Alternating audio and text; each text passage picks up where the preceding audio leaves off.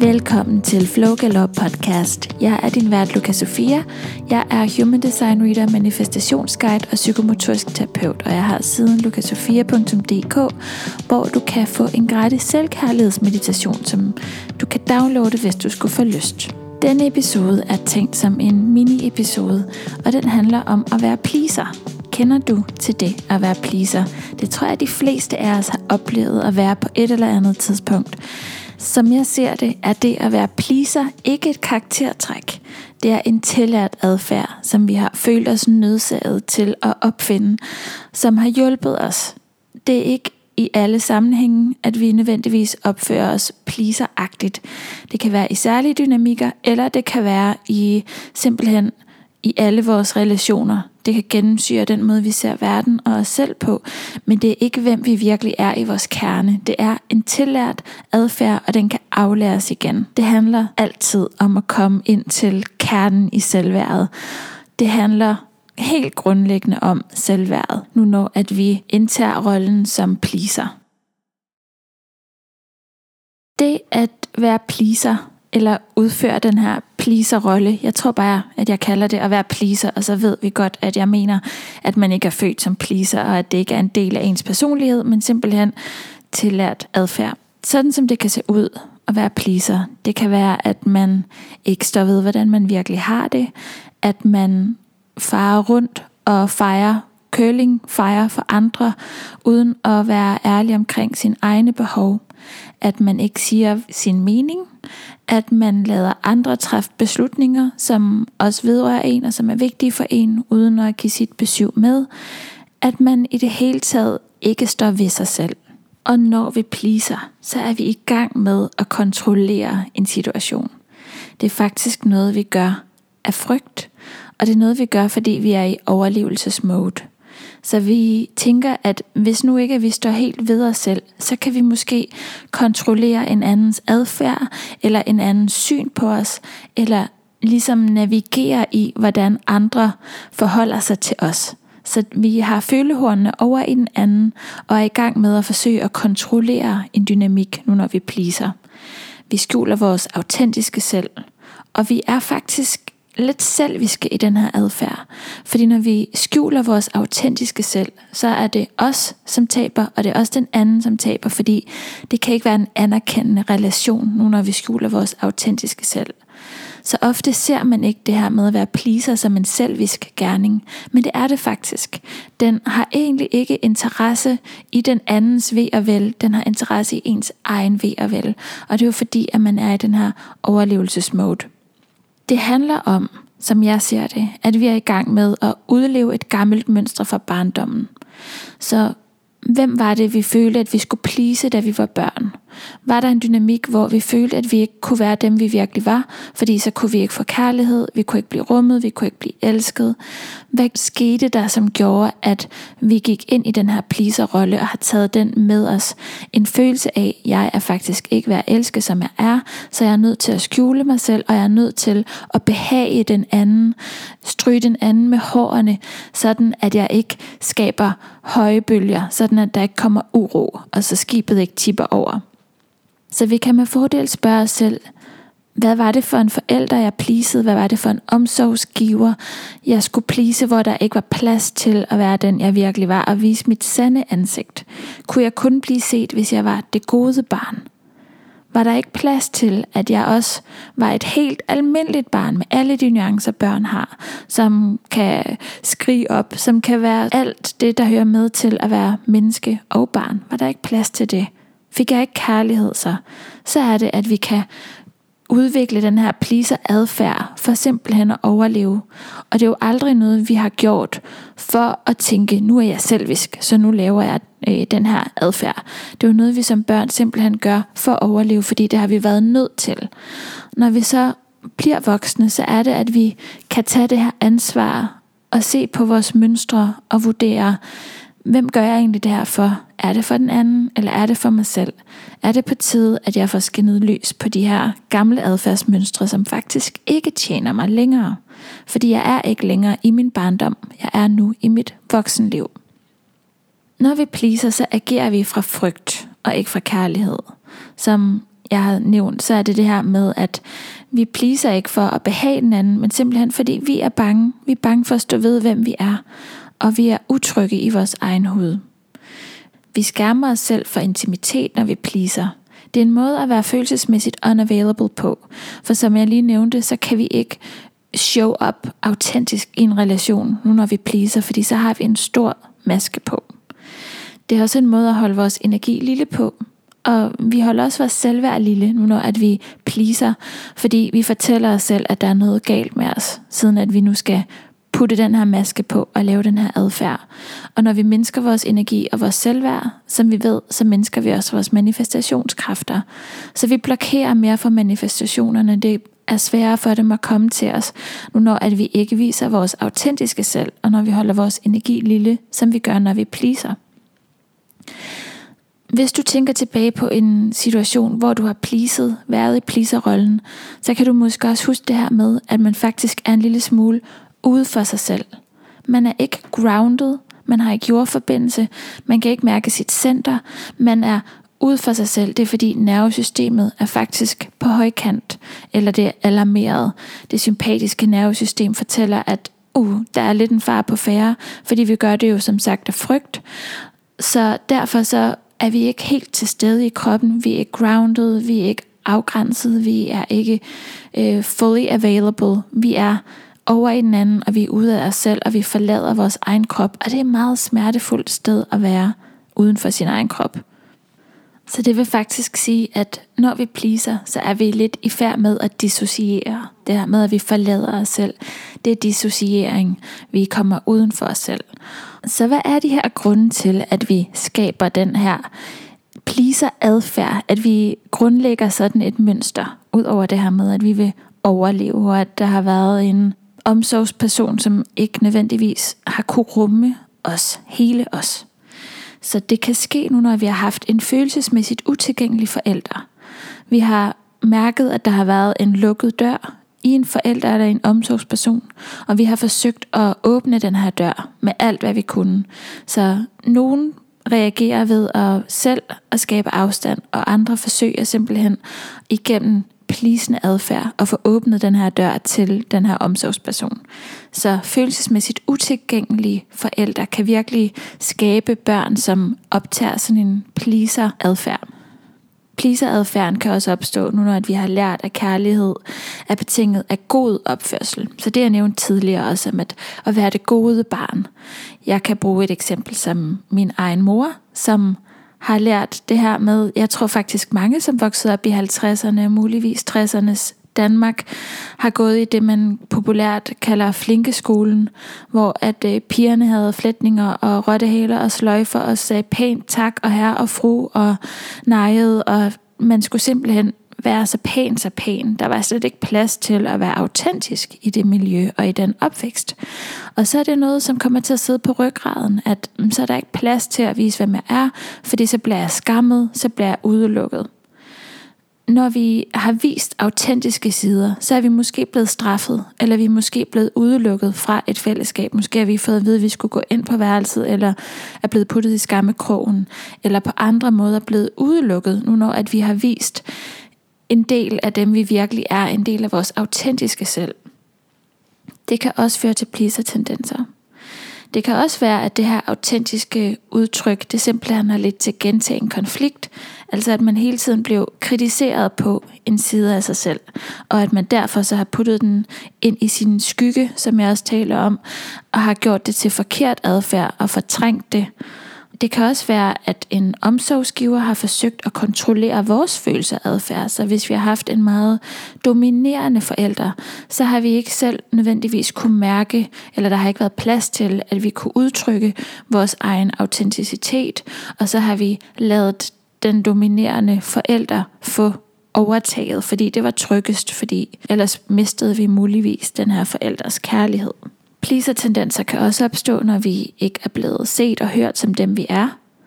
Alle de her ting, jeg nævner, som involverer omsorgsgiveren eller vores forældre, har udgangspunkt i, at vedkommende selv har haft et lavt selvværd.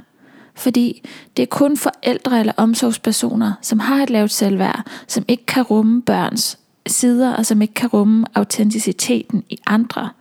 Det er ens eget stof. Det er forældrens eget lave selvværd, og det kan børn jo nemt se modelleret og så optage, som vi har snakket om, eller som jeg har nævnt før. Så de første cirka 8 år af børns liv er de bare en stor underbevidsthed. Der er endnu ikke dannet den her sådan grænse mellem bevidstheden og underbevidstheden. Barnets hjerne leverer stadig de her theta-bølger, så det er som at være i sådan en hypnotisk tilstand, når man er barn op omkring de her 8 år. Og her optager vi simpelthen alt, hvad vi ser. Vores hjerne fungerer ligesom et filmkamera, der optager det, vi ser, indoptager det, uden at stille kritisk spørgsmål til det. Altså, vi ser det bare modelleret, og så indoptager vi det, og så udlever vi det selv, fordi det er det mønster, vi har indoptaget. Det er sådan, vi tror i underbevidstheden, at man skal være. Det er fundamentet. Det er vores mønstre, som looper om og om igen. Så rigtig ofte er roden til vores pleasing i vores omsorgsgivers selvværd. Pleaserrollen opstår som regel også i et barn, hvis der er et utrygt tilknytningsmønster, eller den kan i hvert fald opstå ved et utrygt tilknytningsmønster, som også involverer meget af det, jeg har nævnt allerede. Det her med at være følelsesmæssigt utilgængelig, og igen det her med ikke at kunne vise sit sande selv. Det opstår fordi, at vi har lært, at vi ikke er værdige til kærlighed, præcis som vi er. Måske har du hørt om termet enmeshment, som på dansk, jeg tror ikke der findes et dansk ord for det, men når jeg taler om det, så nævner jeg sammenflætning. Altså et sammenflettet forhold, hvor grænserne er udvisket, og hvor der simpelthen ikke er en tydelig sådan, her er barn og her er forældre, men hvor forældren bruger barnet til at få emotionel støtte og henter noget intimitet hos barnet, som den voksne egentlig burde finde ved en anden partner. Så den her sådan sammenflætning med barnet, det er også noget, som kan gøre, at vi udvikler pleaser-tendenser. Det at vokse op i utrygge rammer kan også få os til at udvikle pleaser-tendenser, igen i et forsøg på at kontrollere og skabe orden i kaos. Og så kan det også være det her meget basale med, at vi faktisk har fået positiv bekræftelse på at sætte andres trivsel over vores egen. Og det er også noget, som vi virkelig ser tit, at vi roser børn ofte så meget, hvis de sætter andre først.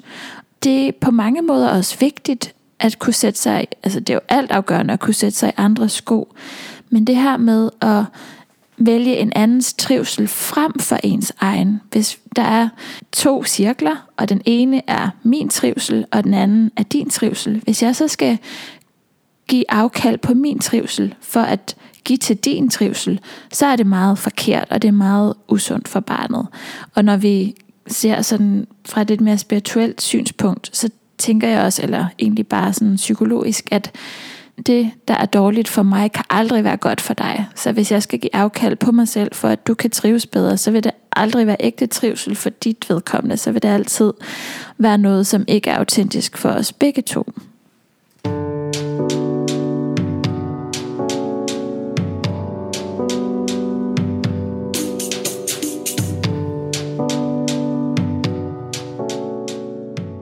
Når vi taler manifestation, så er noget af det aller vigtigste for at manifestere vores autenticitet og vores selvværd.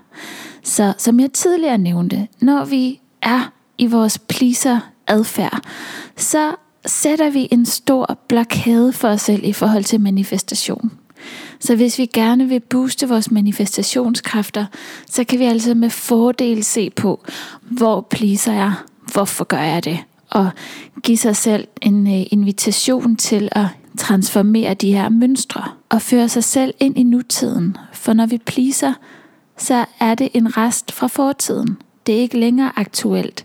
Det er ikke længere farligt at være os. Det er ikke længere farligt at vise sit autentiske selv. De grunde til, at vi måtte skjule det, så er de tilbage i fortiden. Nu er vi voksne, nu kan vi have vores egen ryg, nu kan vi stå ved os selv.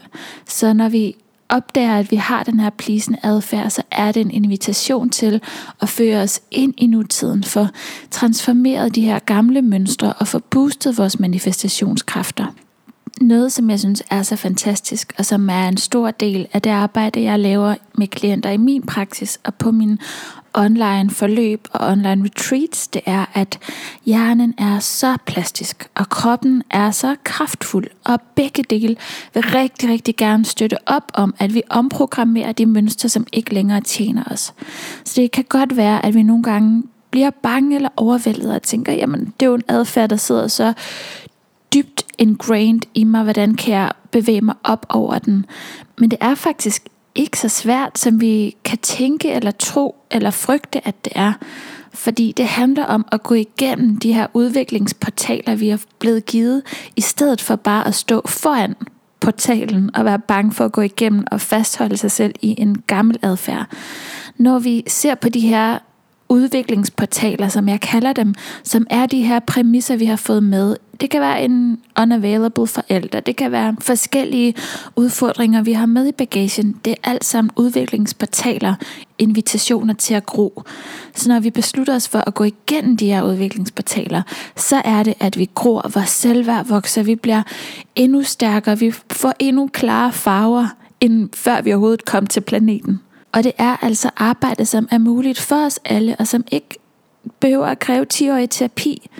Der er nogle rigtig virkningsfulde værktøjer, som handler om for eksempel at bruge hypnomeditation, så vi kommer ned i underbevidstheden, bruge kropsterapi, så vi kommer ned i underbevidstheden, og omprogrammere de her overbevisninger. Så hvad kan vi gøre lige nu til at integrere de her pleaser-mønstre? Hvis du har lyst, så kan det være, at du bliver inspireret til at tage en kuglepen og noget papir og skrive ned nu. Det første skridt, det er bevidsthed. Så for overhovedet at kunne ændre noget, der er vi nødt til at have en bevidsthed om det. En bevidsthed om, lige nu er jeg i gang med at please. Og måske husker du, at jeg sagde det her med, at vi dissocierer, at vi forlader os selv, når vi pleaser. Så det kan faktisk være sværere, end vi lige umiddelbart tror, at blive klar over, at vi faktisk er i gang med at please. Så det kan være det her med at tage kontakt til vores krop, mærke, hvordan har jeg det egentlig, er mit nervesystem alarmeret, hvordan er min vejrtrækning, hvordan føler jeg det indeni lige nu, og hvad for en adfærd er jeg i gang med lige nu. Så det første tip, eller det første skridt, er altså bevidsthed. Wow, lige nu er jeg i gang med at please, lige nu er jeg ikke sandfærdig over for mig selv, lige nu gør jeg mig lille, meget mindre end jeg egentlig er. Det næste skridt, det er nuet. Så det her med at komme tilbage til nuet. Vi er ikke længere i fortiden. Se det menneske klart, som er over for dig. Det her, det er ikke en repræsentation af en fortidig omsorgsgiver. Det her, det er et helt andet menneske. Og det kan godt være, at der er nogle dynamikker, som minder dig om noget. Men hvordan kan du show up autentisk i den her relation? Hvad skal der til, for at du står ved din egen sandhed her? Noget, der virkelig kan hjælpe os til at komme til stede i nuet, det er kroppen. Øge kontakten til kroppen. Måske kan du lave bevidst vejrtrækning. Fokuser på din vejrtrækning. Mærk, hvordan den kommer helt ned i maven, uden at du hæver skuldrene. Det kan være, at du skal holde vejret og lave den der 4-7-8 vejrtrækningsøvelse, som jeg elsker. Den kan du google og læse en masse om og se på YouTube, og den er også med i min trigger guide på lucasofia.dk. Det kan også være, at du skal mærke dine fødder, så du fornemmer din grounding, virkelig kommer til stede i din krop. Og så en refleksion, det kan være, at det ikke er aktuelt lige imens du er i situationen. Det kan være, at det er noget, der skal gøres senere, men måske spørge sig selv, hvor forlader jeg mig selv? Hvad for en relation i min barndom affødte det her mønster? Og kan jeg se den relation, som affødte det her mønster, for at være det den var, altså at det ikke er forældren eller omsorgsgiverens skyld. Det er simpelthen en udviklingsportal, og det har bare været lavt selvværd i forældren eller omsorgsgiveren, som har affødt den her dynamik. Og så en beroligelse, og berolige os selv. Kærlig omsorg over for os selv. Vi har ikke brug for at slå os selv i hovedet med, at vi nogle gange har en pleasende adfærd. Vi har ikke brug for at skamme os selv, fordi det er der, det hele kommer fra. Det kommer fra en følelse af at være forkert, og en følelse af at have oplevet at være blevet skammet for at være dem, vi er. Så det er jo det sidste, vi skal gøre ved os selv. Så derimod kærlig accept af den vi er, kærlig accept af der hvor vi er lige nu, at vi gør det her simpelthen på baggrund af noget tidligere, som vi endnu ikke har transformeret, og det er helt okay, og hver eneste dag er en invitation til at kigge på det og skinne lys på det, og træde ind i den stærke, skinnende autenticitet og det funklende, stærke selvværd, som vi alle som en har, upåagtet af, hvilke mønstre og hvilke lag, der ligger ovenpå. Jeg håber, at du har fundet den her mini-episode inspirerende. Hvis du kender en, som du tænker kunne have rigtig godt af at høre den, så vil jeg sætte stor pris på, hvis du deler med netop sådan en person, som du tænker kunne have gavn ved at høre det her.